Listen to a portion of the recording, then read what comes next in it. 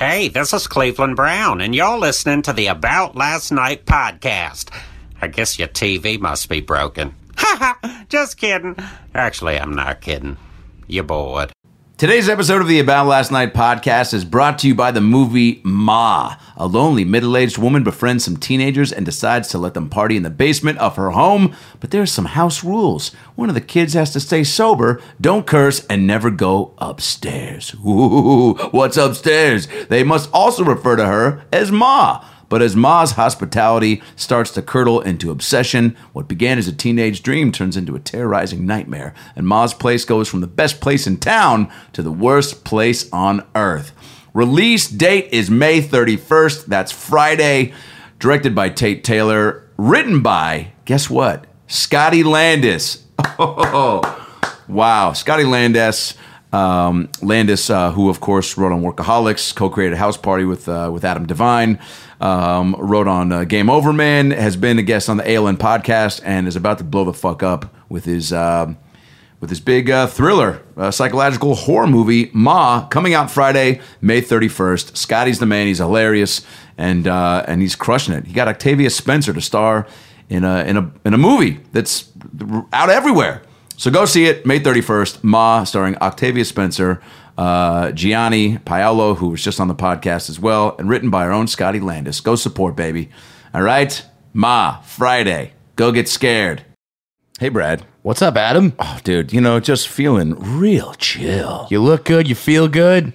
Oh, and when you look good and you feel good, you pod good. Darn right. And what's the best way that we can pod good? Put Koi CBD in your body. So great. I'm so glad that these guys jumped on as the sponsors. CBD oil is the hottest thing in health right now. You watch the news, every day there's a new study about how good this stuff is and the benefits of it. We're one press conference away from Trump being like, this is why my cheeseburgers taste so good. They've got Koi CBD oil in them. CBD, if you don't know what it is, it's not weed. That's a big misconception. It's an oil derived from an industrial hemp plant that has no psychoactive effects, so you get the medical benefits from the hemp plant without getting the high, man. It's a great natural alternative to over-the-counter and pharmaceutical drugs. Now, there's a lot of uses for CBD oil. Absolutely. Creams, tinctures, vapes, gummies, which Koi all provides. I fuck with the gummies every morning because it starts my day off with a very relaxed, chill, meditative. I just feel dialed in. There's got to be something in these gummies that also, gives your brain an extra level of coherentness. Is that the word? Well, because you probably took makes you make up words. You took a gummy before you said that. That's for sure. And I do the same thing, but I have the oils. I just take the CBD oil, I put it in my tea, and then I'm good to go for the rest of the day. Now. Is that from being married? I mean, I don't know what it is. Tea is great though. I'm a tea guy because it makes me feel good. And CBD oil, Koi CBD oil, makes me feel even better. They got all sorts of flavors. They got what are the flavors? They got peppermint. They got lemon lime. They got blue raspberry. They got all these different things. They are the fruity pebbles of CBD oil. People use it too for pain, anxiety, inflammation. My mom uses the Koi topical creams for arthritis, and she straight up told me, she's like, I don't hurt like I hurt before. That's a great slogan. And I'm like, that is so honest and real, and that's coming from a Jewish mom. And as you said, they don't lie. They don't lie. This stuff works so well. I'm scared to rub the lotion on me because I think it might cure my dwarfism. And then what the fuck am I going to joke about? Well, Koi CBD, all these products are manufactured in the USA with 100% natural CBD oil. It's the best tasting product on the market, as we've attested to. The flavors, we've tried a bunch. People have come to us all the time trying to be like, yo, can we sponsor? We haven't found the one we've liked until now. And they're America's #1 trusted CBD brand. All the products are THC free. And it's a family-owned and operated company. And if you want to fuck with Koi, which you should, because we do, and we can't talk about how much we love their products enough. The gummies, the tinctures, the creams, the drops. Dude, I put a couple drops in before I go to bed. And it also makes it easier to drink coffee, because coffee gives me a little bit of anxiety. And now it calms me down. So I love that. If you want it, go to koicbd.com right now. Put in promo code ABOUTLASTNIGHT, all one word, all caps, for 20% off any retail order from the website. koicbd.com, promo code ABOUTLASTNIGHT for 20% off the order. Start feeling good, start living good, start looking good, start dwarfing good. Start dwarfing good. The official dwarf sponsor. Koi is the official CBD sponsor of Dwarves. Can I say that? I'm pretty sure. You've got proof. I'm a dwarf. I'll bring it up at the next meeting. And now enjoy a brand new episode of the About Last Night podcast with Brad Williams and Adam Ray. Hey guys, Adam Ray for the About Last Night podcast bonus episode. Holy shit. Bam, bam, bam, bam, bam, bam, bam, bam, bam, bam, bam. Ben Gleib is running for president. Holy shit. Ben Gleib, comedian, actor, voiceover artist.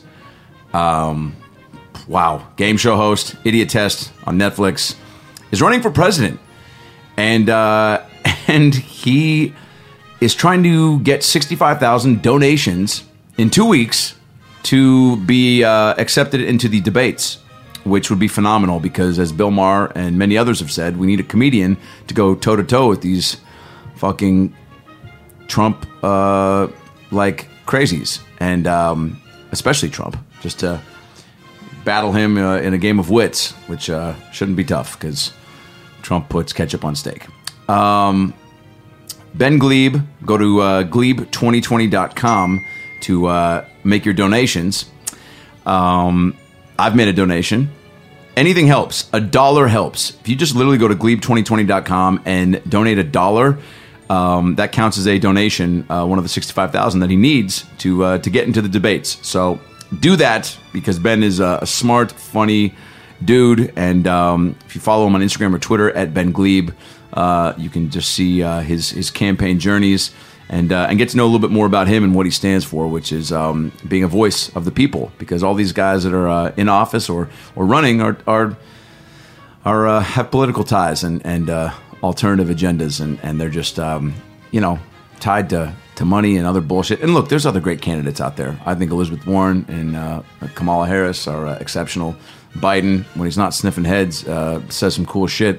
But Gleib's, it'd be cool to get him into the debates and just get the people's voice going for a change and see how that mixes up amongst the rest of them. So Gleib2020.com, $1 is all you got to do. Make a donation and let's see what happens. Shake it up a little bit.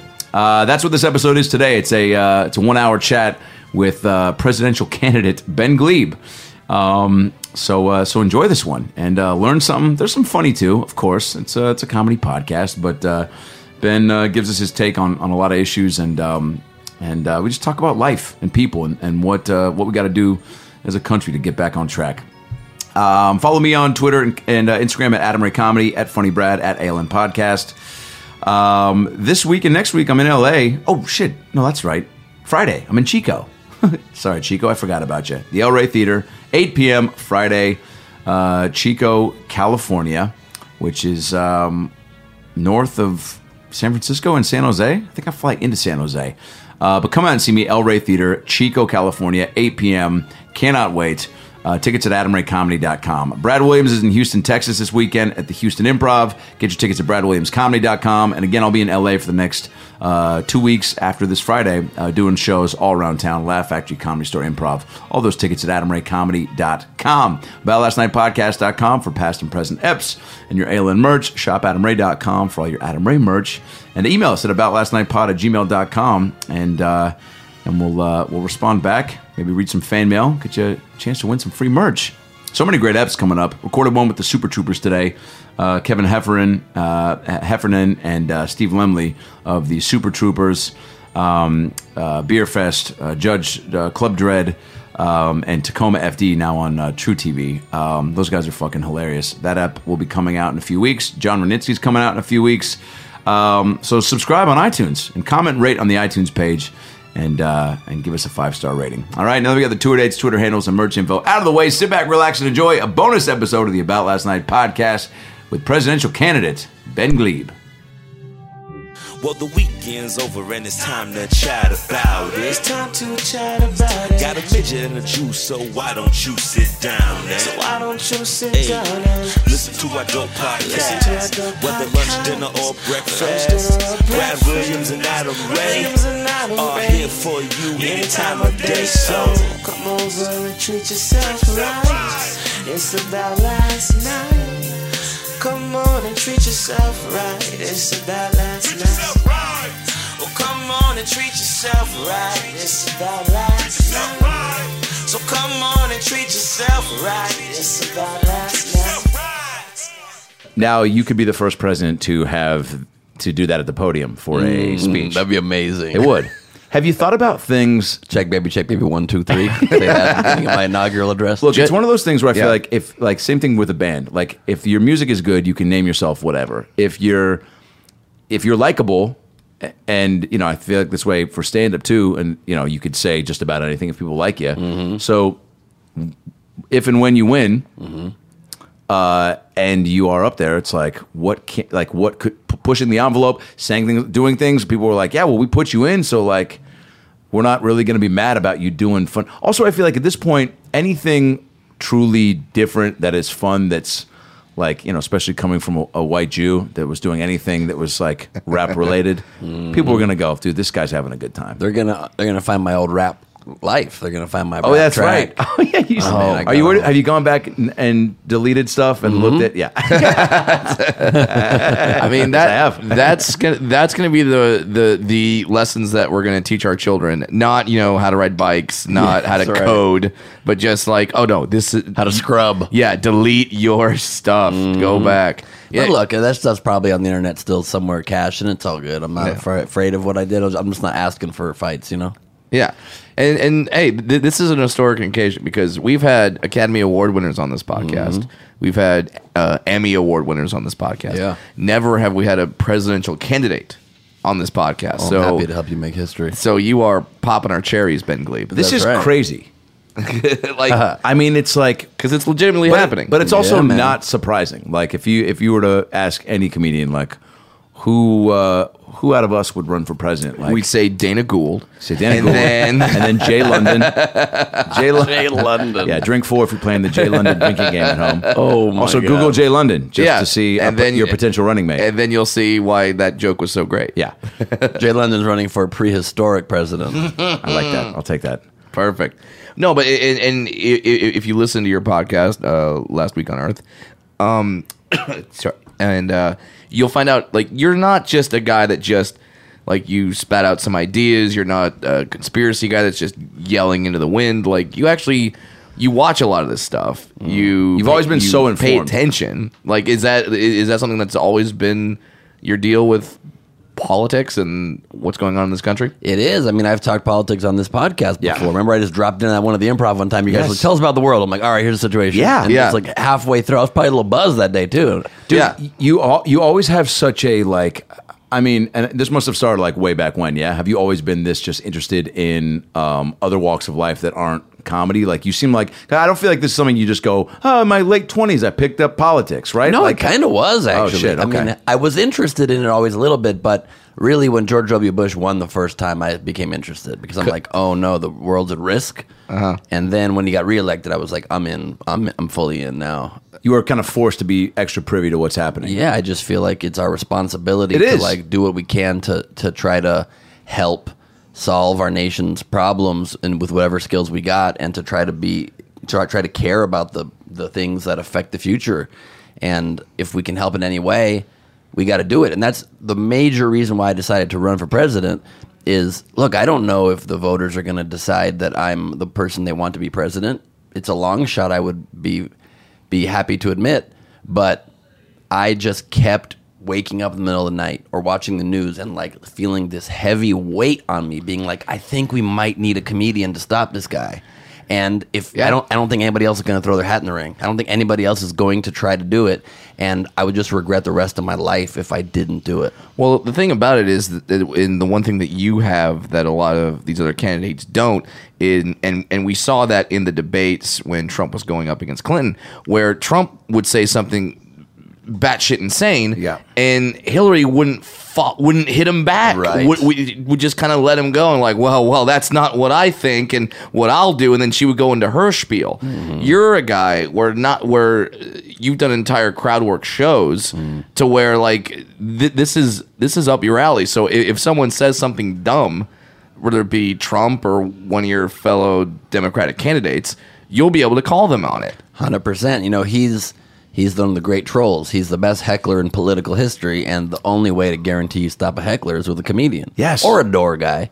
Yeah, can we get the bouncer from the Helium in Buffalo who I saw literally just pick a woman up with one arm and just walk around the club and go, "Nah, you're done." Isn't his name Will Smith? Yes, his name is Will Smith. It is. I remember that. His name's actually Will Smith. I remember him. He's the bouncer at the Helium in Buffalo, New York. Him. He's amazing. Yeah. He could be your running mate. Look, at least Secretary of Transportation, because he moved that woman very efficiently. At least my body man. I'm going to definitely have club bouncers around me. Is there something that sticks out to you issue-wise that you feel extra motivated to cure? You know what I'm saying? Like, is there something that you feel like, and I think that's one of the big topics for most candidates, where it's like, well, where do you prioritize the issues and what is most important? And I think a lot of people probably gravitate towards someone that speaks about the main issue being something that connects extra with them, right? Of course. Like, where they're like, if they're dealing with not bringing in enough income, like economy, like,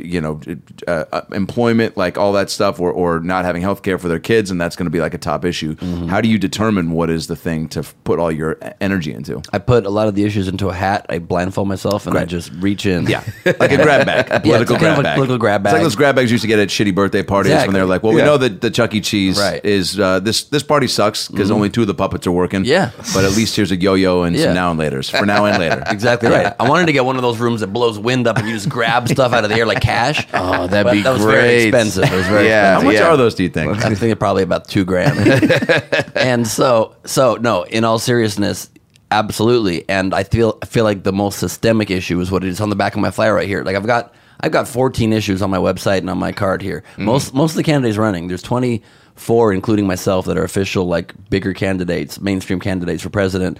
And I'm the only one, by the way, that's not getting most of the mainstream coverage yet. I'm new, but they're really trying to put their foot on the scale by not allowing an outside voice in. I really think it's because they're afraid. We can talk about more of that in a second. Fuck yeah, it is. They don't want an outside voice who's going to call them on their shit. They do not want a comedian in there, a truth teller in there. We're the truth tellers of our society. They want another career politician or multimillionaire to come in there and play the game. They already have ties, right? Yes, they're already entrenched, and it's a cyclical, self-feeding cycle where they have them on their air, they elect those people go back on the air, they keep their ratings up, and they do not, and anyone to challenge that. And so my biggest 2 issues are on the back of the flyer. Stop Donald Trump and take our democracy back. Taking our democracy back is the number one issue, and it's the most pressing. And the reason for it is because we have nothing else without that. So Trump, and they work hand in hand because Trump's trying everything he can to erode our democracy, and we need so urgently to do everything we can to bring our democracy back. In every way, the voice is being taken away from the people. So we just mentioned the fact that they're not letting an outside voice in our race. Not just a comedian's voice, which would be helpful, but just an outside voice, a regular dude. We all know one thing about comics. We're regular dudes. We travel the country. We eat chicken wings. We get drunk after a show. We talk to normal people. We hang with regular people because we are that. That's our life. Dude. And here's the thing that so many people complain about a lot of the candidates running, where they say like, "Oh, you're not connected. You don't know what a gallon of milk costs. You don't. You've been a career politician for how long that you don't know the people." I mean, who's more connected into the people than comedians? We literally travel the country. Yes. I know that you've been to... We eat at Chili's every other week. We enjoy it. Yeah. That's how crazy it is. I mean, who doesn't like riblets? That was my gay porn name. That makes sense. What's your stance on gay porn? I think everybody has to do what they want to do. I want to keep it safe. That's all I care about. That's actually a great point. Yeah. Because I feel like the biggest thing with porn is that you hear like them not being safe and getting diseases. like dwarfism. That's how I caught it. That's how you got that. He used to be full size. And then he got into the porn world and he shrunk. It's like the reverse of those little things, those little foam creatures that you put in water and they get 25 times their size. That's what you are.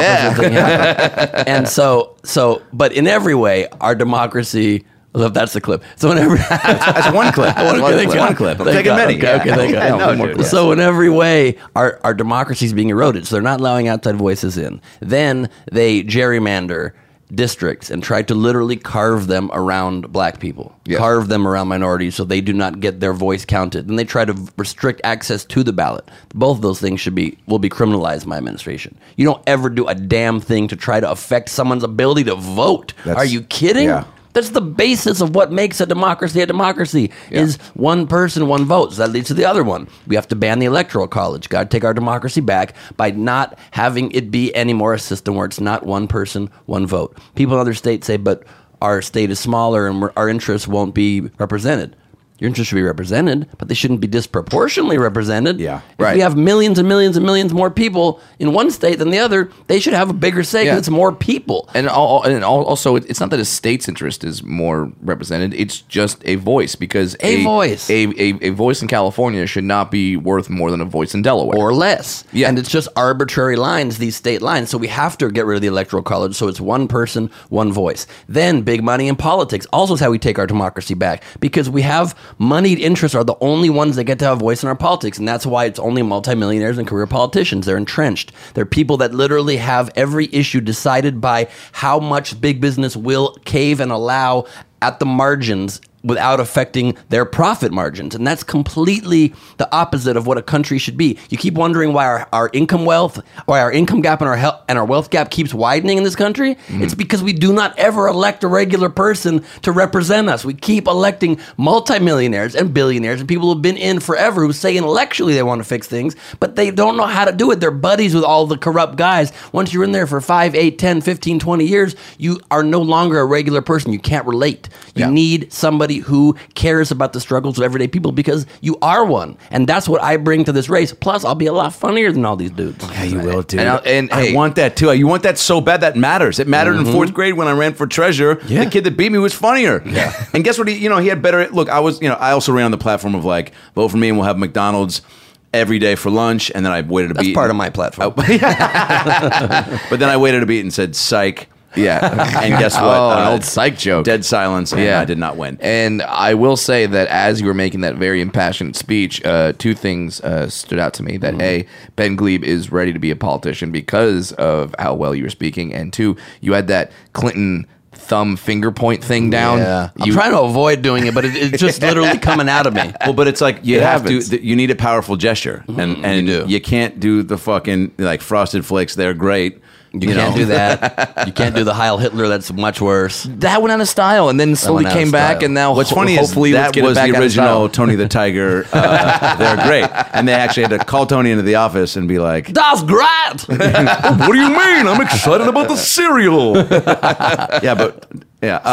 So I've been trying to do more of like a point, but the people that don't like the point, so I do the point, but kind of like not at anybody. I'm like, and another point, and another point, and I kind of do this. I'll do a half mixture. I point to the side, and I hold it. Now, hold it. I'll say this too. Oh, go ahead. Adam and I both come from the theme park world.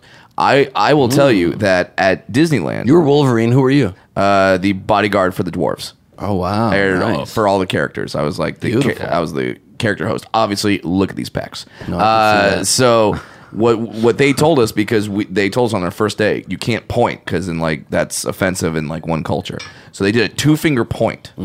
So they told us to do that, and then I feel that's a very powerful. How about gesture. a 3-finger point would be nice. That's just, although 2's good because that's like the equal sign of my logo. It is. Ooh, the equality. How do you design there the logo? Is that like step 1 in this whole process? That was an early step. I just thought of it, and I was trying to think of what we could do, and I wanted it to be simple but yet impactful. Every other campaign, all these campaigns with millions of dollars and the ability to do anything, they just throw some stripes on their name, and that's it. There's no meaning to them at all ever. And that was a $5 million meeting. Yeah, they spent $5 million on these logos, and I literally thought about it for a minute. I'm like, I want it to be impactful. I think we could make the G stripes, and I'm like, if we go 2 stripes, it's red and blue as an equal sign representing equality, and no more of us trying to divide ourselves among party lines. And equality starts standing for what our campaign stands for, and our country should stand for: equal pay, equal rights, equal protection under the law.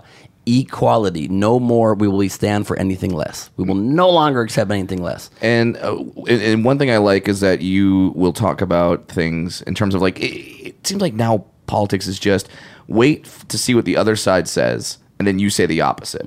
No one has an opinion. They don't have an original thought. It's just counter whatever the fuck the other side said, and then your base kind of supports that. Right. Take Obamacare for that reason. There's no substantive reason the Republicans are against Obamacare when the Democrats say, we admit it's flawed. Help us make it better. And instead they're like, no, for political reasons, we're going to overturn it. Overturning it means you take away health care from millions of people. That's all it does. And that's a fact. And they still say what? What's their argument to that? They just say it doesn't work. There's a lot of costs on business.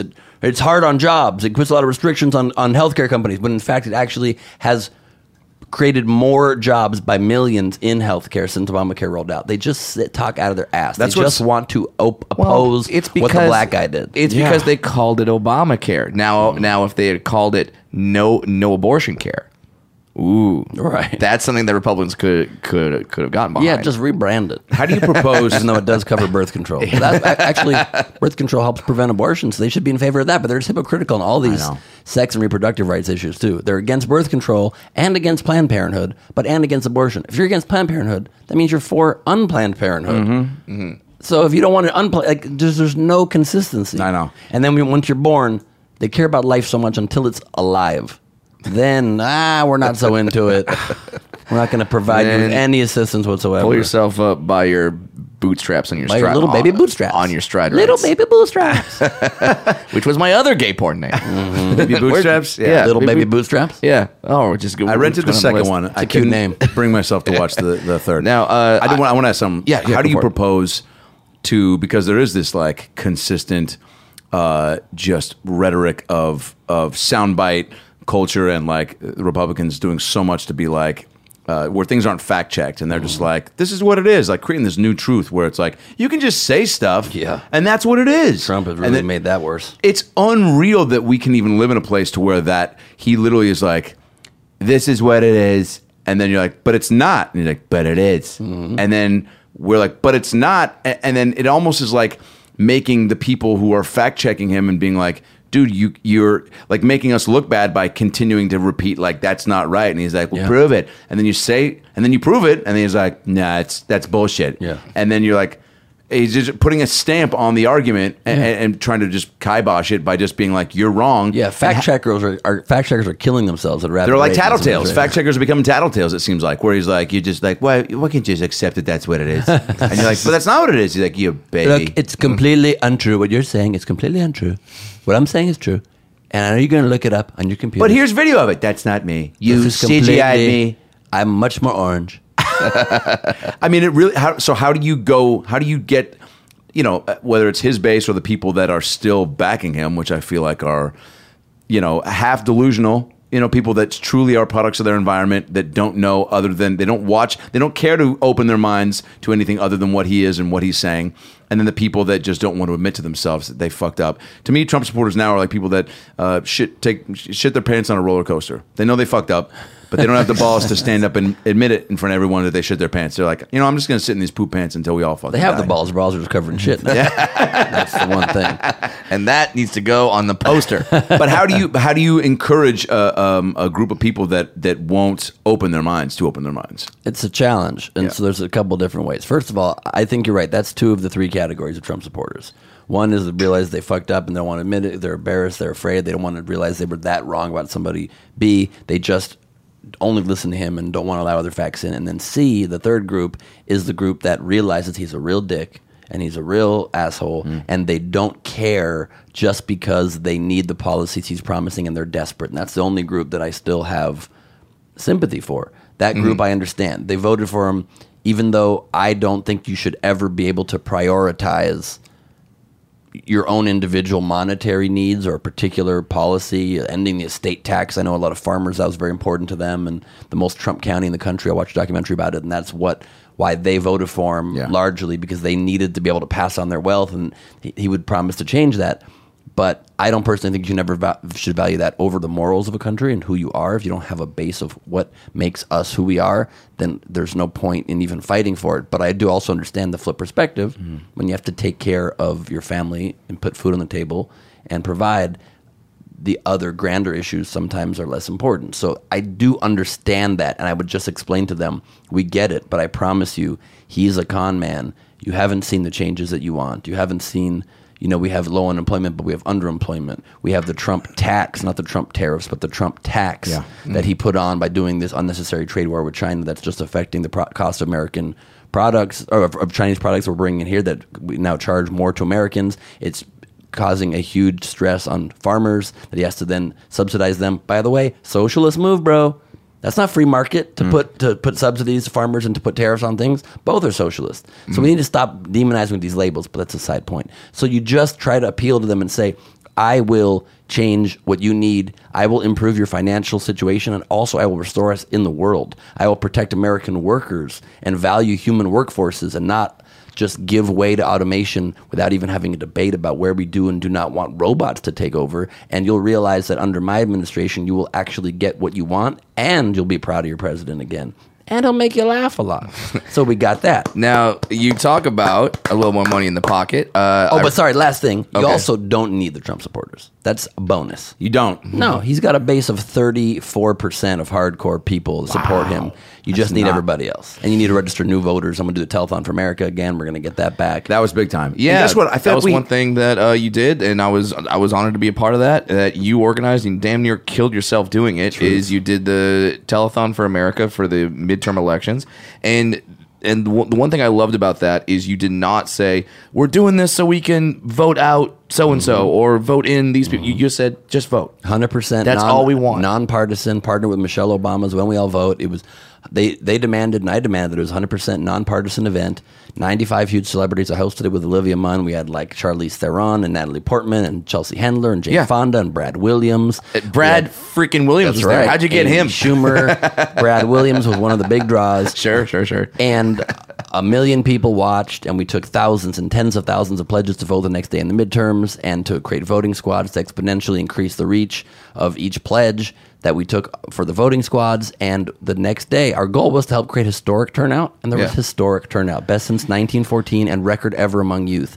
And so that's the kind of thing that I would be able to do as a private citizen, just because I care about the country. And all of the people running who are in the Senate or in the Congress or have been mayors of small towns, I don't like to speak to the mayors right now, but the people in the Senate and Congress have not created huge, impactful change, most of them, in the time they've been in there. Yet they're the only ones that get taken seriously. And as a private citizen, I just took it upon myself to try to impact as much as I could. And we can't get the major networks to cover us, which is why we're announcing right now what we're calling the Democracy Challenge. We just are talking about this last couple of days. And I would love to challenge all of your listeners that I'm not asking for your endorsement right now. There's a year and a half until the election, more than that. We do not need to choose yet who we're supporting. We shouldn't. We don't know anything about these people yet. We don't know enough. But we do need other voices in it. We are not benefited by 23 voices that are only career politicians and multimillionaires.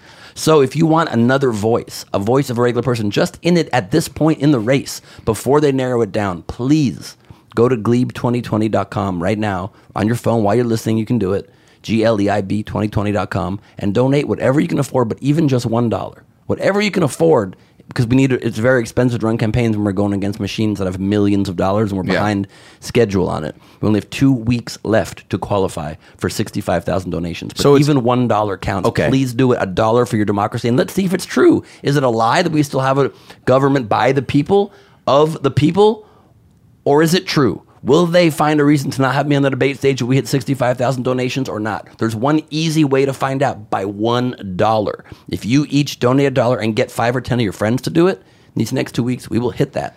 And what are you at right now? And I'll be on the debate. I can't announce what we're at, but we have thousands, we have way more to go than that. We need some kind of exponential growth and a viral moment in these 2 weeks. So it's not a certain amount of money amount you need, because that was my impression. It was 65,000. It's 65,000 donations.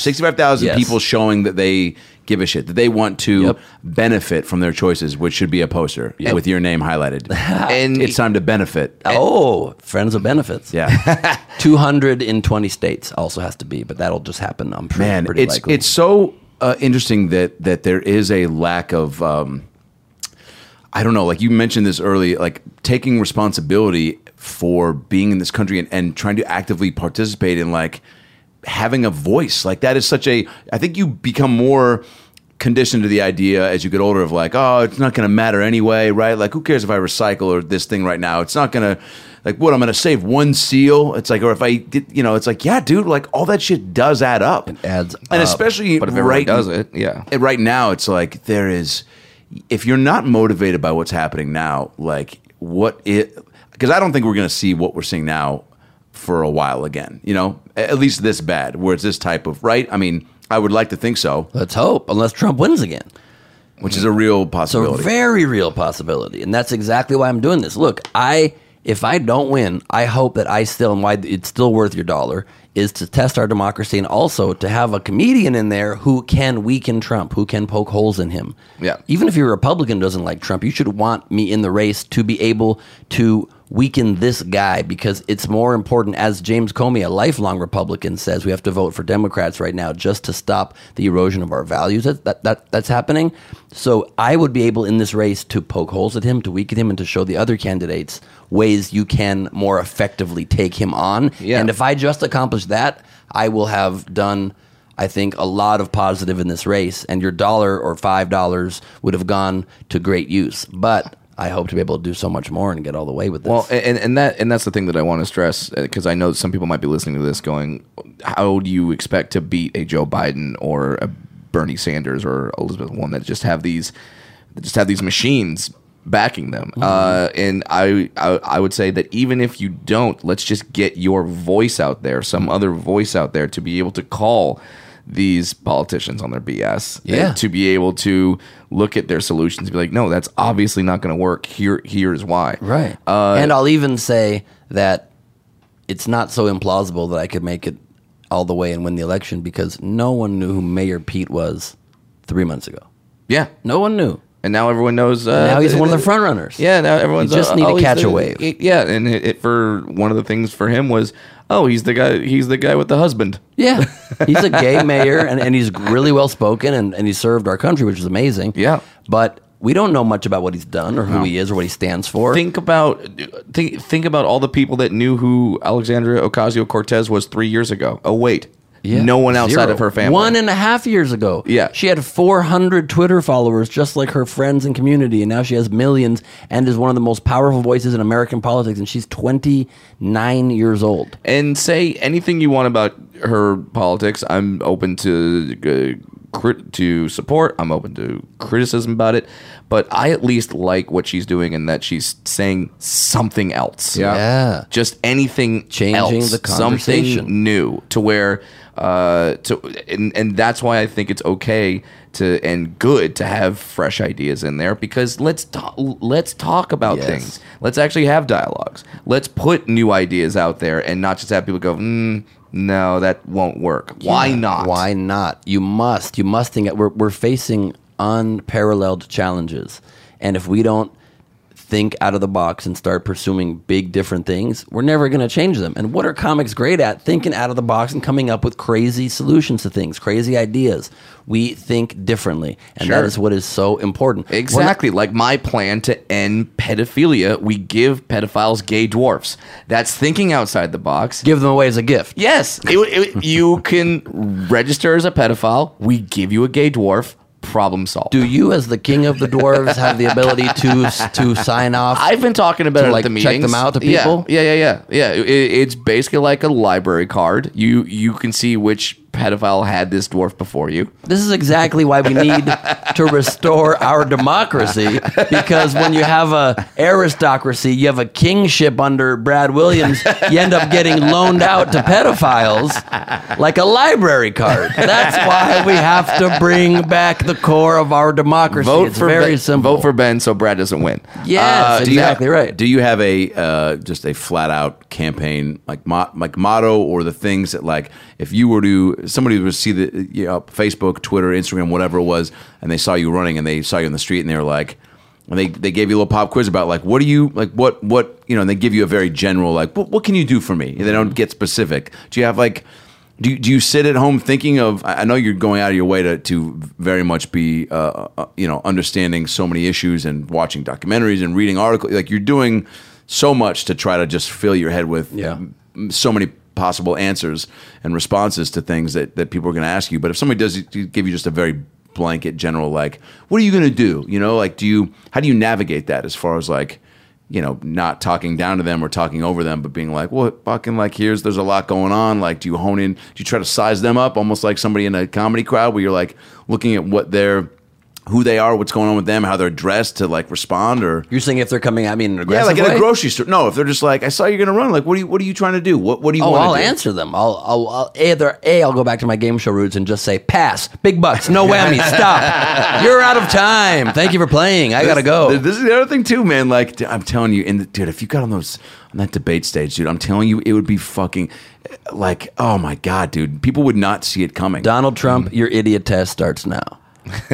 His game show was about firing people, and mine was about using your brain better to not be an idiot. By the way, if it's you the perfect said that during the debate, matchup. you'd immediately get 10 more seasons on the game show network. By doing that, by having Trump on it. And Netflix. We're also on Netflix. Yeah, I know. But let me say this. So I answer people, and I just talk to them because I'm trying to I do care about every single voter and every single person in this country, and so unless I have to go be somewhere, I'm trying to talk to everybody. I just did a town hall meeting at the La Jolla Comedy Store yesterday. Yeah.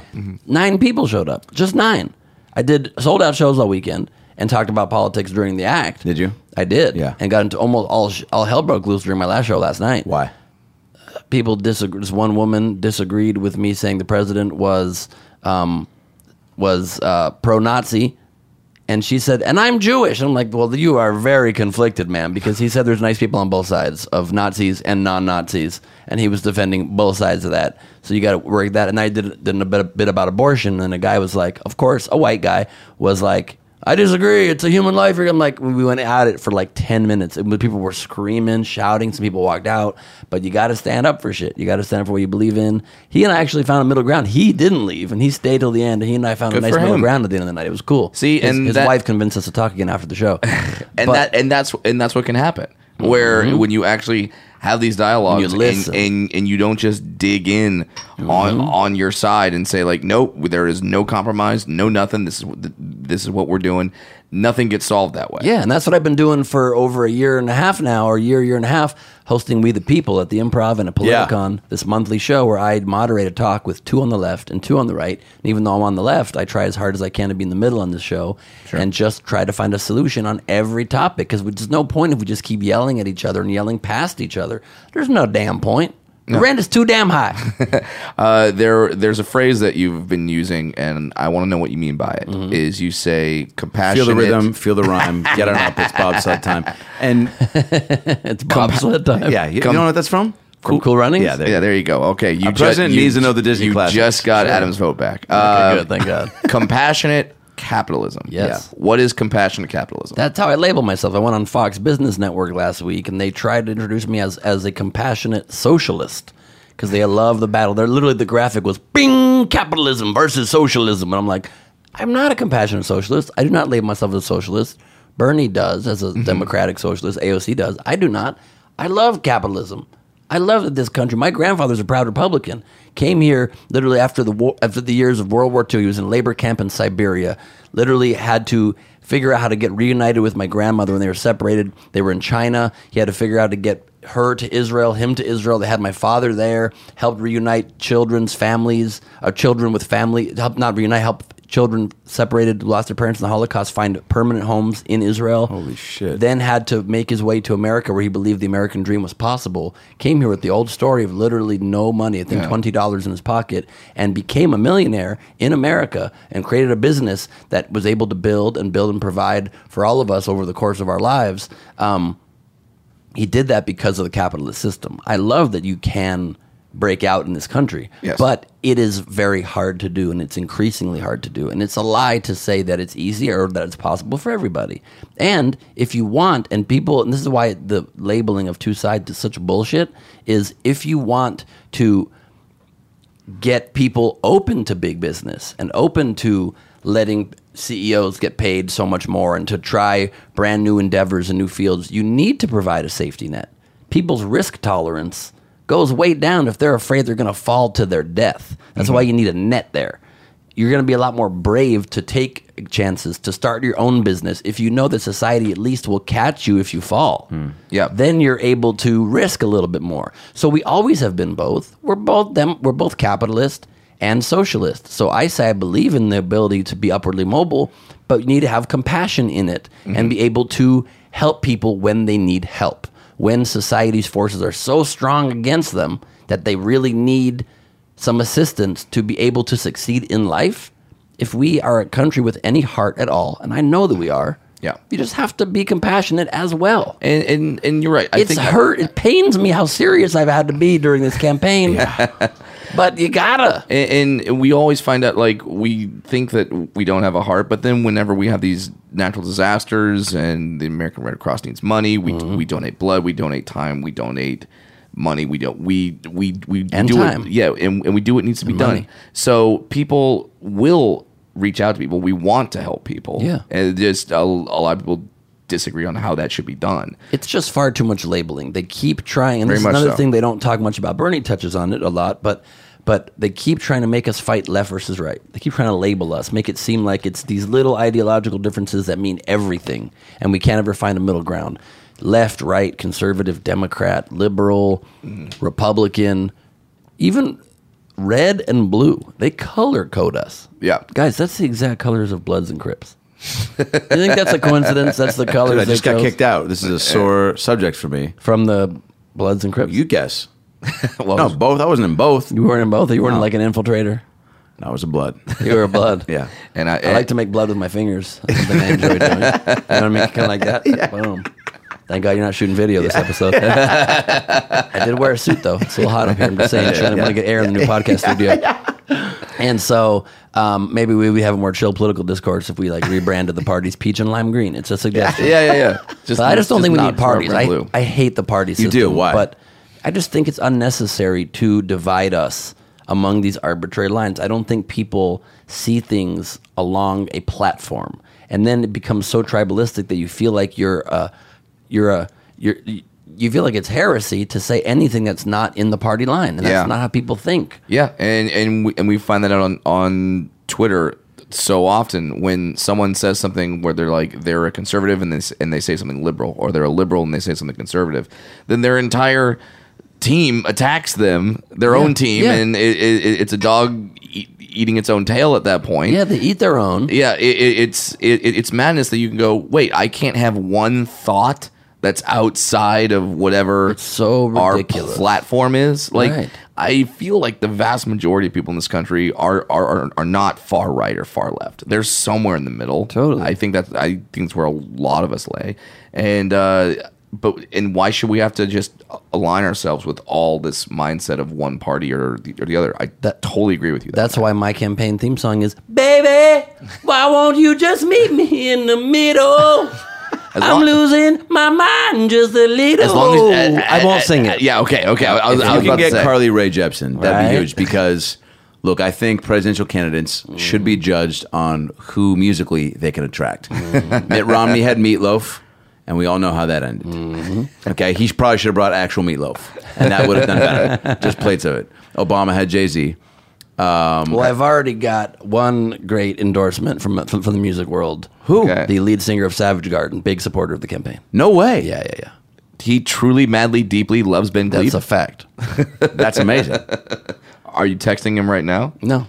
Darren Hayes, lead singer of Savage Garden, big supporter, loves me, spreading the word. All right. We got that. You do need bigger people like that. And we also got Kristen Dout from Great. Vanderpump Rules. Yep. Well, We got Adam Ray and Brad Williams. You do. Damn right you do. So Nikki Glazer's on board hardcore. Fuck yeah. Hardcore. Yeah, we got to do some serious social media pushes in the next few Yeah. days. Please. Yeah. Thank you. I just want to see The Democracy you Challenge. do a political rally with Savage Garden as your band, because every time a politician picks a song, that artist always comes angel out gets and its goes, wings. like, "Whoa, do not. That's not me." And Right. that happens every time. Yes. Where it's like, Cease all and right, desist. all right, so I'm Trump. I'm going to use Twisted Sisters. We're not going to take it. And then D. Snyder has to come out and be like, "Whoa." Wait, was he using that song? That's a song that I've been using. Is that? Oh, really? Did he actually use that? I think so. Oh, I'm going to Google that because I'm going to stop using that immediately. It's a perfect song for Have it. you thought about the song you would come out to for the Of the Closet? Do you get to come? I have not thought about that, Adam. Well, these are the things you need to think about. You're not interviewing Mayor Pete right now. These You're are the interviewing questions. Well, no, I'm saying, like, if you walk on stage during the debate, don't you get to come out to an intro song or no? No, this is not the NBA All-Star game. I know that you guys have a different life experience than most. You don't get confetti cannons? You do not get your own song. You think they're playing 10 different songs when the candidates I come don't out? know, dude. It's not stepping up to the plate at Dodger Stadium. It's not. Bong, bong, bong, bong, bong, bong. I mean, that would that is something by Savage Garden. What are your the issues? Environmental issues, healthcare, global. Like these are things you have to be prepped on. Oh, I mean, I'm prepped already on all these things. You are. And of course, for a debate, I would prep crazy amounts more, as all the candidates do. But I already care about these things, and I care about them just because I'm a citizen who's concerned. But you want to hear one of my ideas? You were saying about ideas thinking differently, and we need people with outside voices? Yes. There's two things. I already mentioned one of them. Two things that we need to do differently in this country and think differently about. So even Andrew Yang is one of the more out-of-the-box candidates. Yeah, I actually really like Andrew. He was on Fox News the other day as a Democrat, going on Tucker Carlson's show. And first of all, that's awesome that you're just having those two voices coming together. Yeah. And he offered a new idea about how to get major corporations to pay their fair share of taxes, which was, it sounds out of the box to Americans, but other countries do it. Seems to work to them. And one thing that he said that I really appreciated, where he said, I'm not mad at the corporations for getting out of it. That's their job. Their job is to appease their shareholders. Right. So he didn't demonize them like so many other politicians do. Yeah, and no one's trying to pay extra taxes if there are loopholes that you legally are allowed to use. That's people use them. That's what literally everyone does in this country. Sure. Yeah. So what are your you said you had another idea that was like. So Andrew Yang is the only one who's like talking about the fact that automation is going to be coming and taking away millions of jobs and taking away entire workforces. Robots. Robots are coming. But I think his solution is very flawed. His solution, his whole campaign is based generally on universal basic income. This idea is going to give $1,000 a month. He did say that. To everybody in the country. Everybody. Even millionaires and billionaires are going to get $1,000 a month. Because he thinks it's important to give the same amount to everybody so it doesn't feel like a handout to the poorer people. And I'm like, I think let's save that money. I think people can deal with the fact that if you need the 1,000, you get it. If you don't, you don't. So there's that. But secondly, he said something on Rogan that I thought was so, it just kind of hit my heart in a way that I did not like. He said, I talked to a room full of industry leaders and CEOs. And I said to them, how many of you plan to automate away your workforce in the next 10 years? And they all laughed and raised their hand. So it's coming. And I was like, what do you mean, so it's coming? What? That's the kind of thing the president can stop. Yeah. You're running to be the president. You're not running to be like 1 out of 500 in Congress, and even then you could try to stop it. That's exactly what we need to have a conversation about. Why is it not a conversation in our country about which industries we are comfortable and not comfortable with ceding to automation? Do we want every truck on the road being a robot car? Maybe yes, maybe no. Let's discuss it. And if we decide we do, let's find a way to make all the workers land on their feet. Let's make sure all of those workers maybe can have ownership in that truck. Yeah. And they can be responsible for maintaining it, making sure that it's logged and making sure that it is sent in and out under your purview. Or if you have to find another job, that company can train you in the best way and pay for the training. If they're going to have the benefit of not having any payroll in the future, then they can pay to make sure that worker gets retrained in an equitable field of his choice. Yeah, a field of the future. For instance, you have like the debate about energy. Everyone says like, well, we can't go away from coal because then the poor coal miners will be out of work. So you would have a program to find the coal miners work or retrain them or yes, you would have to retrain them in just alternative energies. Those are pretty comparable fields, and you don't have to do it underground where you get black lung. So that's one where we don't need robots take over. We need to stop being dependent on coal and on fossil fuels, and we need to shift away from that. That's just a future of the planet issue. That's not an automation issue. Sure. And so we need people are getting cancer in their lungs from 20 years in the cold. It's bad for them and for the planet. So that's a bit of a different issue. But yeah, we have to move away from certain dangerous industries of the past, but ones we want to keep around. I don't want to live in America where every server at a restaurant is a robot. I like seeing people, and America's already been able to be the richest country on earth while still paying people better rates than a lot of these third world countries that abuse human labor. So we don't have to get rid of human labor. We can still be the one place, even if the rest of the world does it, that you can come to see humans at jobs. We actually value people. Can you believe we could get to a point where we advertise that? Like, you can still see humans here. Like got a theme people park here. that's like slowly dying, but they're like, we still got Goofy, remember? It'll be the opposite of Westworld. Yeah. The one place you go where you actually have real people working at jobs, not robots. Imagine if Disneyland, like all the people were like those guys that like you shoot and like they look up and they start playing the piano. Like if everybody was just like the Country Bear Jamboree. I'm here with my family. The mouth does not match at all. Yeah. But that shows you how out of touch and small thinking these politicians are. All of them. No one's saying we should discuss whether we want to eliminate human workforces. Have you never seen all science fiction stories ever? Letting the robots take over never ends well. Never. No one predicts that going well. Yeah. Right? You think Will Smith is going to be around to save us? Right? He's not. Will Jaden? Smith, the bouncer from Yeah. From the Buffalo Helium. Yeah, he will. So that's one. save us. Here's another one that is a proposal of mine that I think nobody in power currently thinks about this kind of systemic change. But not only do we need prison reform, we need to not make it a school-to-prison pipeline where we punish inner-city people and we punish people that are selling weed to be able to provide for their families and put them in jail that's forever. so stupid. Not only is that needed to be, it's one of the few good things Trump did is some amount of prison reform.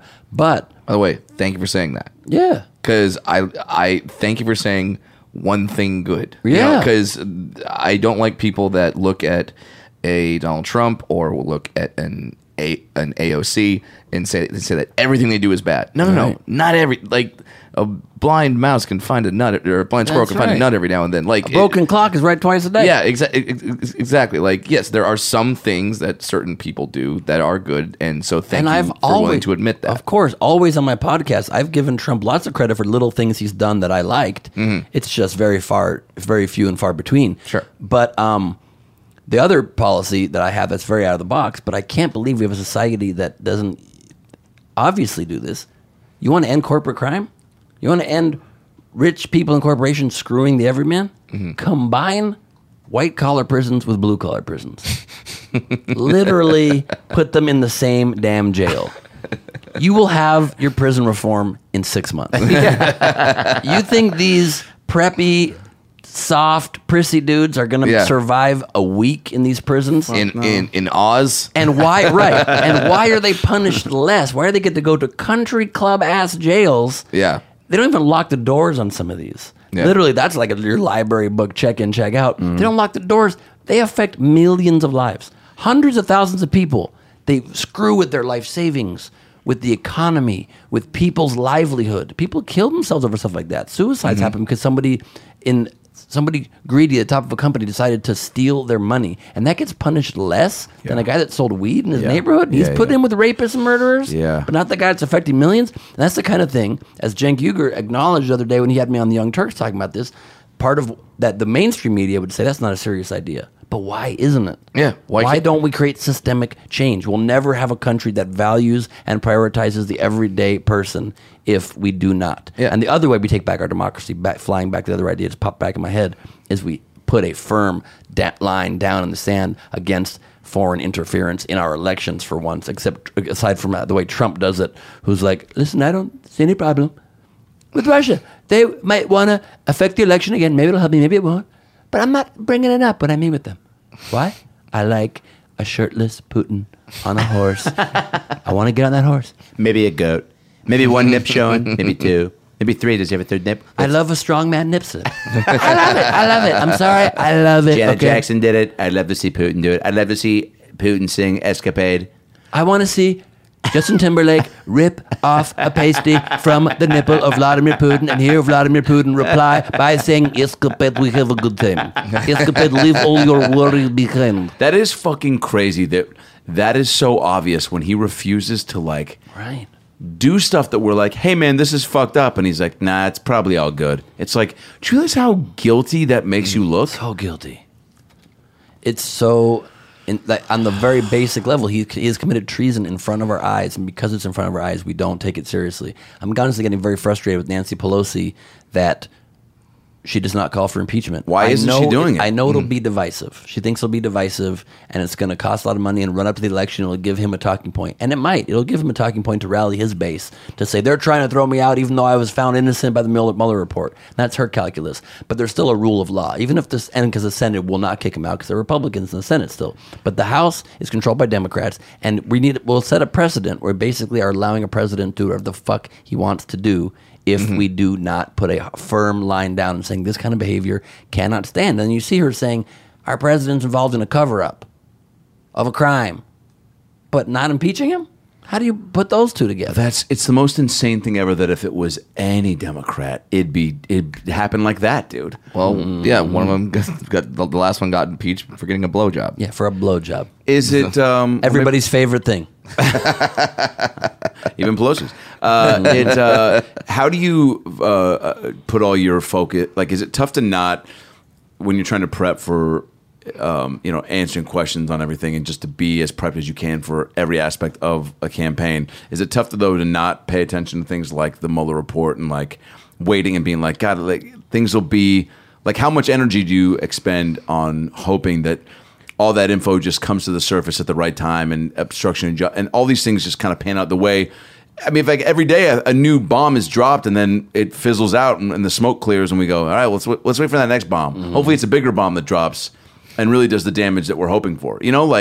Because to William Barr to just not show up and to clearly have falsely summarized the report and Mueller's like, yeah, dude, there was a lot of shit in there that he did not. Like, I'm like, well, cool, then take that. Like, then why aren't we taking that info? And I don't know. It just seems like they're like, well, hopefully soon that like, so you're asking how much time do I do? Do you spend focusing on that stuff versus just trying to turn a blind eye to it right now and focus on the stuff that is, really, I guess, affecting day-to-day people? I spend very little time caught up in that drama. I watch the news every day, and I just get I read a few articles, and I get a quick summary of what that's about. But I'm just focused on talking to everyday people and bringing my policy ideas to them, listening to them, and shaping new policy ideas. Like, I came out with a lot of policies right off the bat. A lot of these candidates still do not even have an issue on their website. Tulsi Gabbard, I like her, I met her. Not one issue on her website. Wow. And she's a major person, considered a major person, already qualified for the debates. It's ridiculous to me. And there are all these women running who seem to be great public servants, but I'm the only person calling for a constitutional amendment to protect a woman's right to choose. Why don't we take bold actions to codify in our laws and in our Constitution the things that we've been fighting back and forth for ad nauseum forever? We must protect, and we need, and people are going to say, why is a white man, and I'm kind of white, kind of not, half Israeli, Jewish, not the most white in the world, but why is a dude the one that's going to be, that we need to stand up for women? Because I think exactly we need that. Because I think exactly during a time when people are attacking women, of course, women are standing up against that because it's in their self-interest. But we also need men to stand up for the women in our society because it's not morals if you only stand up for it when it impacts you directly. Yeah. It's morals when you stand up for it as a principle, whether it affects you or not. I personally will never get an abortion. I'm against it for myself. Yeah. But that does not mean I'm not going to stand up for because I can't get one. Is exactly why we should not legislate it. Yeah, men should not pass rules about women's bodies. So you're saying that you've never had one? I've never had one. I'm talking about publicly. You've never been pregnant? I've never been pregnant. No. Shocking. I've never been pregnant. I did though watch twice Arnold Schwarzenegger's movie Junior. Yeah. It's a great movie. It's a great movie. So I feel like I know the experience of being pregnant through a man's penis. Yeah. Wasn't DeVito in that too? Was he also in that? I think he was in Twins, obviously. It was one of the great movies. There's something in Arnold's contract where he's like, I need to see DeVito at some point in this process. One of the best lines in Twins is very beginning when DeVito's parked in a handicapped spot and the cop's giving him a ticket. And he's like, what's going on? He's like, you're parked in a handicapped spot. And DeVito looks up at him and goes, do I look normal to you? Wow, that's pretty good DeVito too. Thank you. I'm gonna start using that. Granted, I have a handicap placard, so I can. But yeah, prove it. Okay. Gun control. Yeah, that to me is one of the most debatable issues and the most controversial because, I mean, dude, I can't even believe how normal shootings are now. It's fucking crazy to me that literally where I'll see one in a headline and I react the way that I always do, where it's just like, oh, God damn it. And I read too many details and look at all the pictures and I just get consumed by it. Yeah, you're usually jovial social media all of a sudden gets real serious. Yeah. And I love when you do that. And then I just move on, and it's because you just go, and there's been times when I see one and I go, oh, it feels too part of the routine There's too many times when you read it and you go, oh, well, only 4 people died. Only 6. Yeah, dude. You start to equate it like that, where you're like, all right, this one wasn't as bad. And you start to kind of make compare. it double digits, so we're okay. Well, that's how desensitized we become in our country. Is we only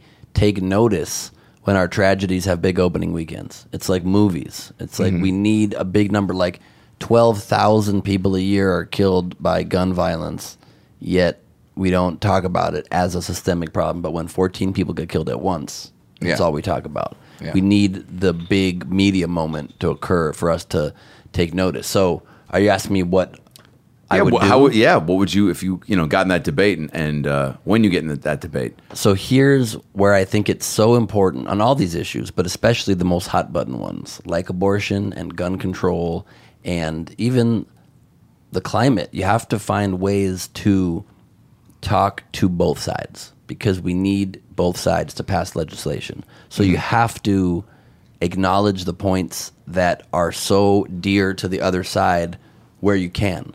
And so when I talk about gun control, and I talk about it in my act too, I say, look, I like guns. Our country is based on having guns. It's in the Constitution. I believe it should be there. I like to shoot guns sometimes. I'm thinking about getting a gun. At the same time, I think guns are cool. Kids are cooler.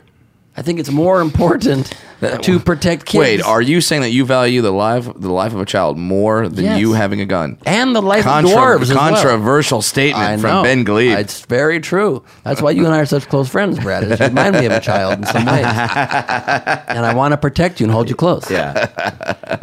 Truly, madly, deeply. So you have to talk about it in a way that makes them understand that you would never take their guns away. You're not going to infringe on the right to bear arms. Because that's what they jump in with. That's what they are. You're going to take them away. You're going to take away our guns. I'm like, I want to, because I'm about to buy a gun any day now, I think. And if I soon I can make the time, it's been so busy in the campaign.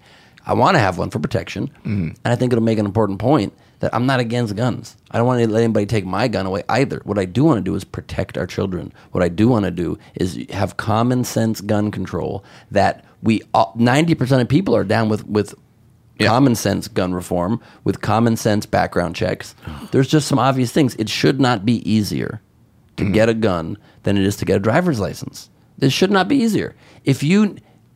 There's so many things you have to go through to get a driver's license, and this is a weapon of mass murder that we're talking about here with a gun. So, also, why are you against a background check? If you need a gun right now, maybe waiting a few days is the best move possible. Go to a yoga class. Yeah. Then come back Friday and get your gun. There's a certain massage parlor that's located on Melrose. Yeah, Robert Kraft's all about it. We should send you there if you still want to shoot someone after that. Right. Well, okay. Shoot a different load first.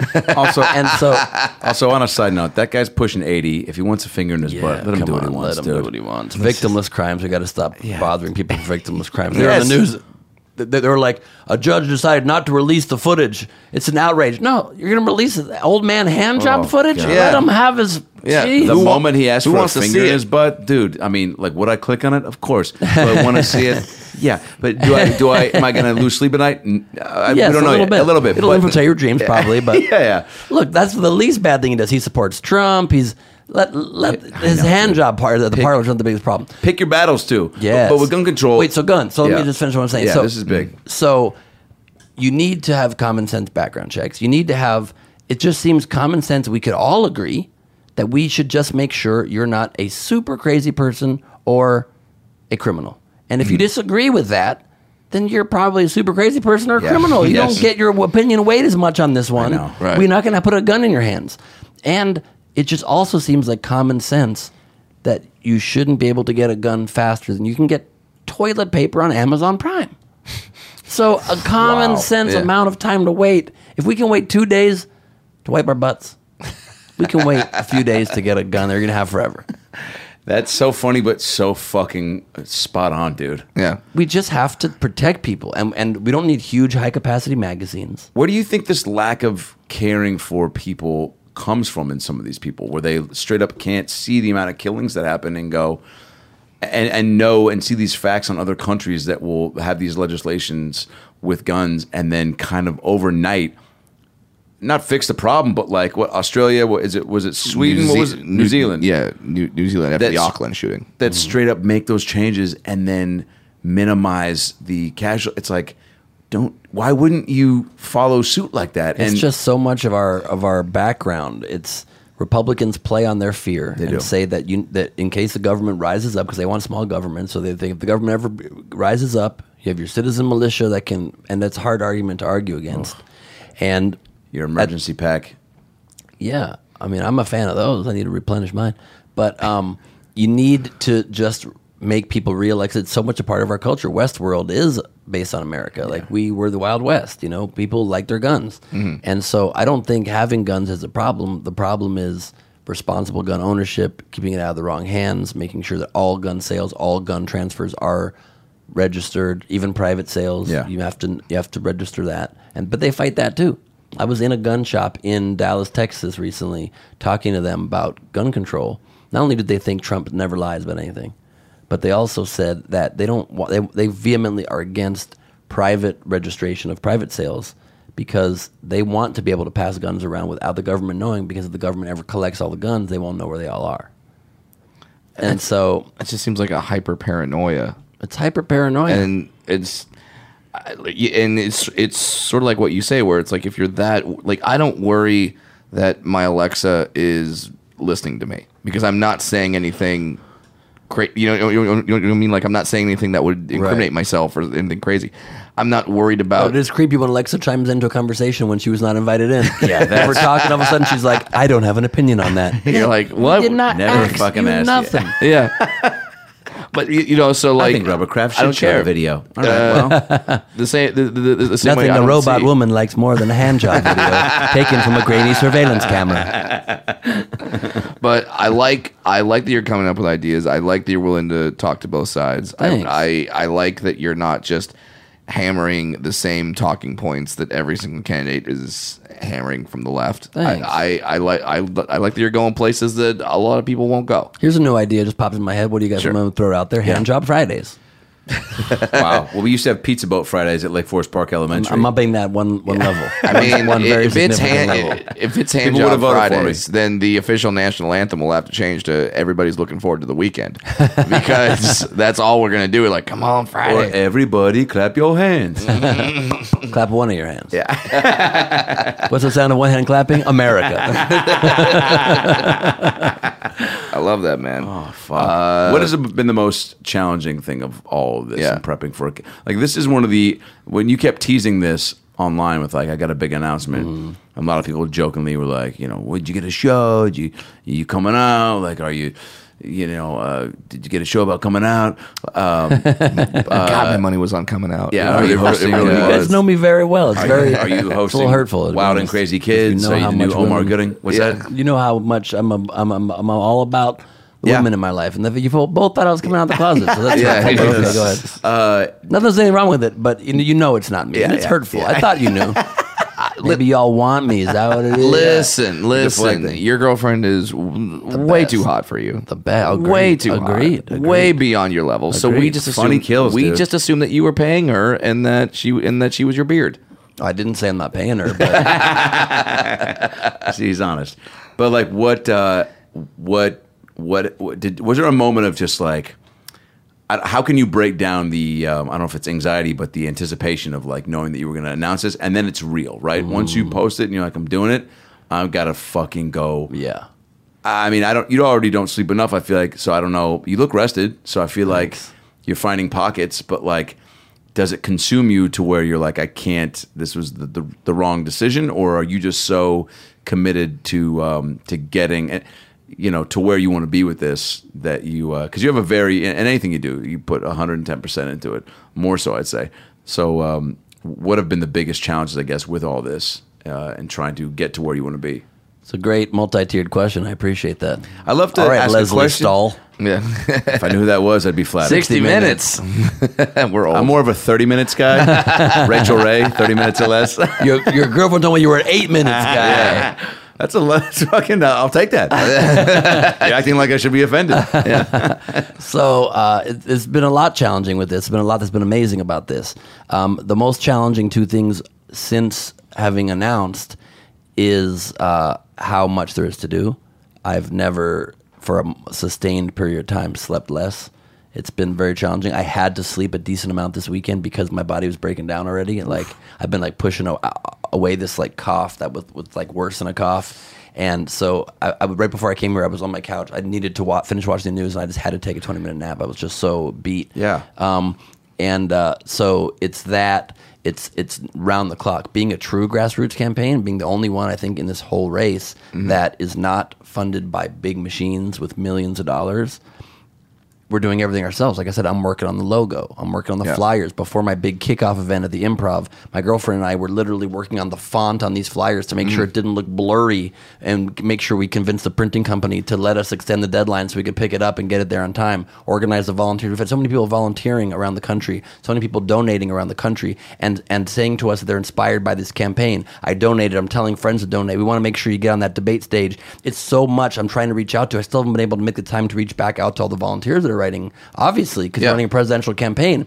And let me just say one more time, because of that, to get more money so we have an actual ability to sustain this and keep moving forward and compete and get the word out there, and to get on that debate stage, we only have 2 weeks to get 65,000 unique donations, even of $1 or whatever you can afford. Please go to Gleib2020.com right now. Take 1 minute while you're listening to this, while you're watching this, whatever it is, and please just donate for your democracy and see if they will allow an outside voice on that stage. It's so important. The hardest part has been, that's the other part of it, trying to get respected by the mainstream media. Alternative outlets and podcasts are having me on, and some TV, like smaller TV networks, CNN won't have me on, MSNBC won't have me on. I had an exchange with an anchor who said to me, you need to hit a certain threshold before you can get the exposure. But I realized you need the exposure to hit that threshold, and it's a catch-22. Yeah. Let me talk to producers, and so far I still haven't heard back again. And I'm saying you're putting your foot on the scale. You are not allowing democracy to be real. You cannot anoint, as the media, who will be the candidates. You shouldn't have a brand in your news. The news should be you report what happens, not this person doesn't fit our predetermined narrative. Yeah. And that's why the Democracy Challenge is so important, is if you can just give $1, we're not asking for your endorsement for my campaign. We're literally just asking for you to give $1 or whatever you can afford at Gleib2020.com just to see if indeed an outside voice will be allowed on the debate stage. Yeah. That's all. Then let's have a wider exchange of ideas come out when you have more voices than just career politicians and multimillionaires out there. So it's been very challenging trying to crack through to the mainstream media, which makes it very hard to reach people. It makes it very hard to get 65,000 donations, and we only have 2 weeks left to get there. So that, combined with the amount of things to tackle, the lack of sleep's been incredibly challenging. Well, for someone who's not sleeping, you're making insanely amounts of good sense right now. Thank you, man. So maybe a stunt. Yeah. Is there some sort of stunt, like a? If you got ideas, I'm all ears. Well, streaking buck. Jamie Masada at the Laugh Factory once told me when Mad TV was out, he's like, buddy, maybe you and the mirror duct tape yourself to the front door of Laugh Factory. Say until you watch Mad TV, we will not untape ourselves. Maybe toss. He literally said this: toss Brad Williams off roof onto trampoline. He's just trying to kill me. Wearing T-shirt that says "Watch Mad TV." Well, he wasn't even on Mad TV, so he was really throwing Brad to the wolves there. Yeah. Jamie Masada also throwing me into traffic, but well, sometimes there's wolves. Yeah. And Jamie Masada one time gave me the suggestion when we were doing the early days of what became Comedy Juice. He called me into his office and he says, "Buddy, what you're doing, very, very fun. You do a sketch on stage, but I don't know, don't connect. Here's a suggestion. You bring out Blow Up Doll on stage. You say to crowd, we want to meet my girlfriend, and it's Blow Up Doll. It's girlfriend." And I said, okay, I duly noted. I'm going to write that idea down and then burn that paper. And never speak of this again. And save it for a campaign debate. Yeah. And that's how you know you're going to be a great president, because you were able to see a horrible idea and not go, well, we got to look at both sides of this. We got to look at it positive. No, you're able to look, no, that's fucking stupid. Let's move on and let's get some good ideas going. But don't make the person feel like it was stupid. Yeah. I'm under advisement. Thank you. And then the hardest part about this leading up to it, and the biggest regret that I have, is that I didn't start earlier, because I've had this idea for close to 2 years. I've been thinking about it, and I kept rejecting the call because it's such an cataclysmic shift from what our lives are, and our lives are really hard work, but also a lot of fun and loose, and we're not trying to go out there and try to save the world. And I decided I'm going to throw my hat into the ring and try to do that and try to see if I could add value. And it's been, I knew that it was such a huge jump that it would be a nonstop thing until it until it goes all the way or it ends. And so I had to just really prepare mentally to do that. And like I feel weird. The hard thing is too is I don't want to like alienate. I mean, my friends have been generally very supportive, but like you guys are my boys. Yeah. And like I'm not going to be able to probably make it to our Tuesday drinking night for a while, and I don't want you guys thinking like, oh, Ben's a politician now.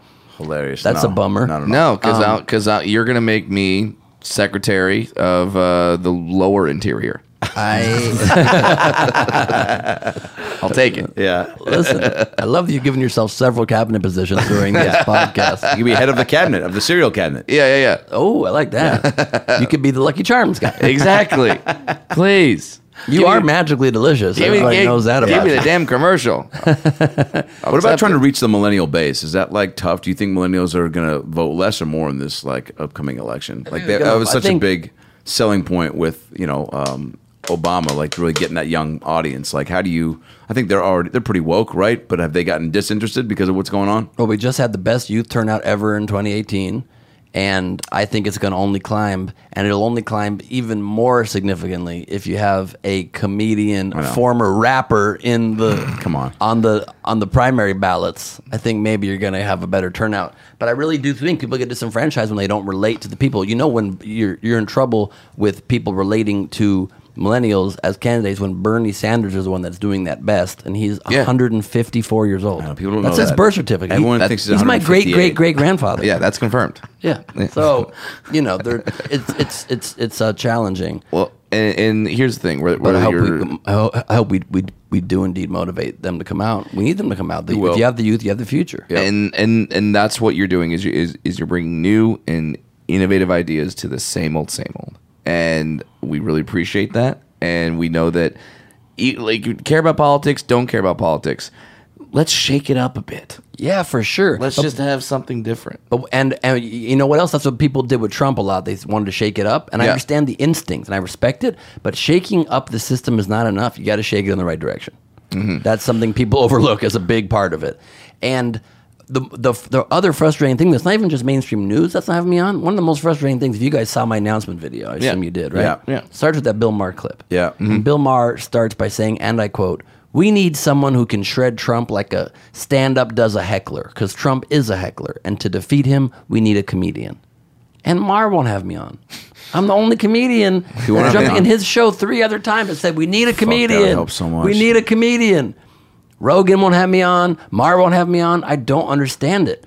Why are these comics so self-hating? I know we're self-hating, but it's like...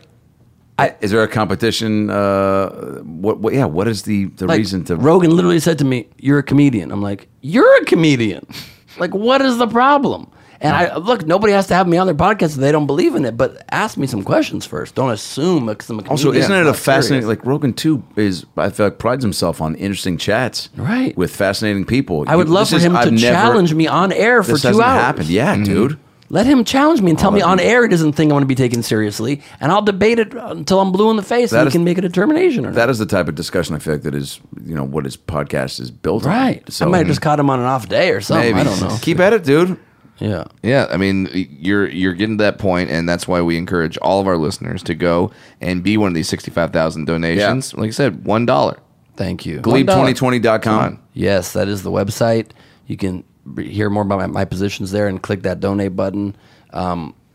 I have not been able to see all of the donations, but Adam just gave an incredibly generous donation to the campaign. It means so much to me. Of course, man. Brad, I know you're about to. And so I'm very, very touched by both of your contributions to the Gleib 2020 cause. You're damn right. Get you to the fucking debates, dude. Yeah. That's all.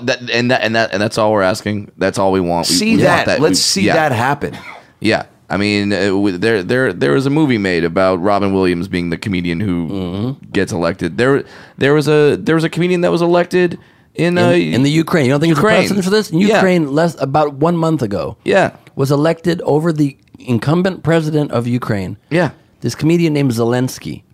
Literally just won by a landslide. Right. He had no political experience. He just played the president on a show and won by 75% of the vote. Yes. I have tons of political experience. I've been a political commentator for over a decade, about 12, 13 years. NPR, CNN, Fox News, ABC News. I've been a co-anchor of ABC News Digital. My podcast is about politics. I am immersed in this. I used to write occasionally for the Huffington Post.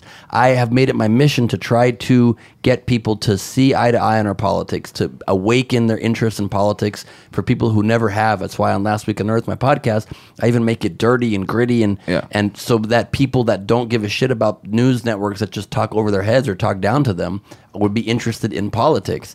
And so don't you want someone with that kind of passion who hasn't done it? And I'll say this too, to all the politicians, when people say to me, oh, but shouldn't you run for lower office first? No, because I don't think you can be very effective oftentimes in Congress. We've seen that. And we don't have time. I'm running to stop Trump.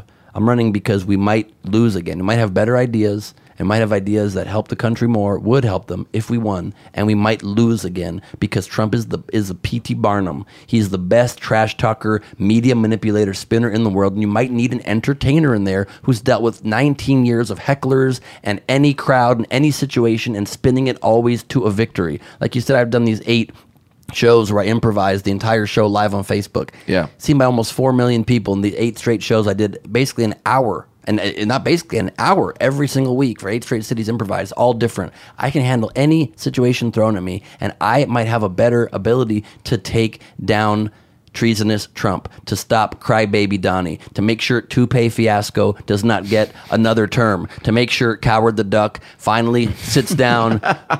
You want your nicknames? We got your nicknames. We got your nicknames. I'll throw them right back at you, bro. This is not a time for politeness. No. I disagree with Michelle Obama's when they go low, we go high. Not when the democracy's at stake. When they go low, that's a great chance to step on them because they're down there now. And you get your ideas to win. It's so important. So when people say that they automatically take seriously the Congress people and the senators running, but not the comedian running, I say to them, I supported Cory Booker's run for the Senate, and he's running. And I like Cory Booker. He seems like a great dude. But, and Rosario Dawson, his girlfriend, hats off to that. His ex-girlfriend, Eric Andre, used to date Rosario Dawson, and now Cory Booker. First of all, you see that link there? Comedian, presidential candidate, potential very first smart lady. woman, dated both, realizes they're both legitimate people to have as somebody you take seriously. That's not my main point. My main point is this.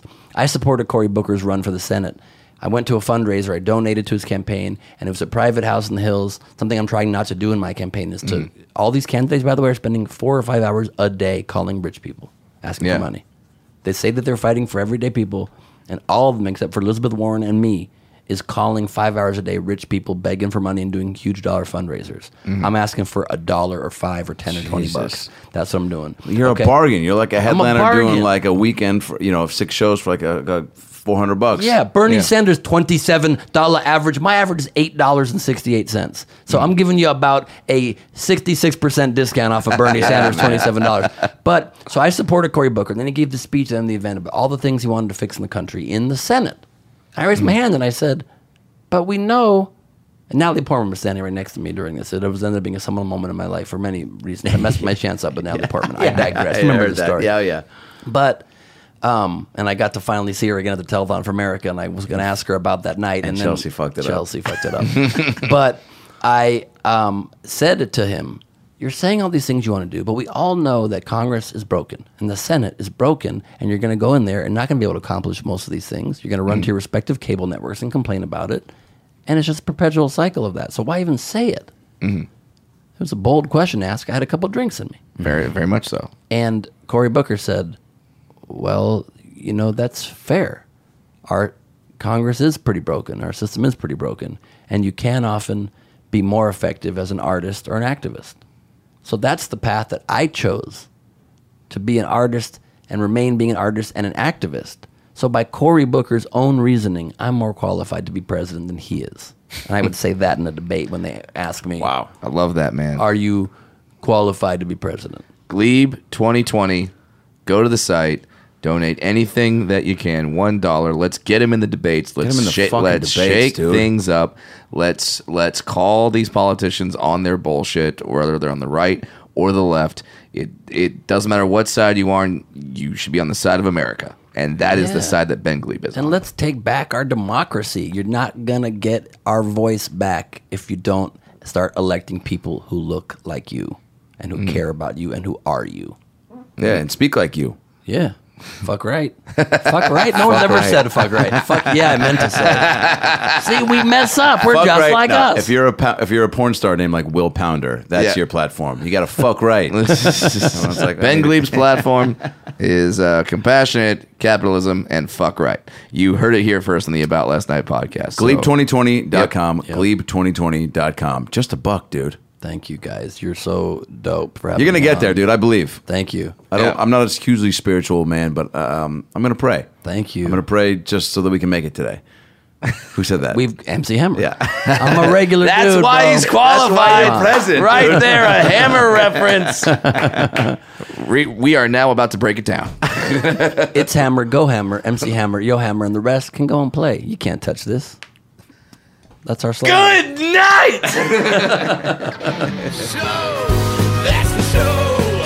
Thanks for tuning in. We had laughs and stories. Now go listen to more episodes on iTunes or your phone. Subscribe and tell your family and everyone you know. But what should I tell them? Well, you can just tell them that Brad Williams and Adam Ray can help you get through the fucking day. Just follow us on Twitter at Funny Brad, and I'm at Adam Ray Comedy. This has been the About Last Night podcast.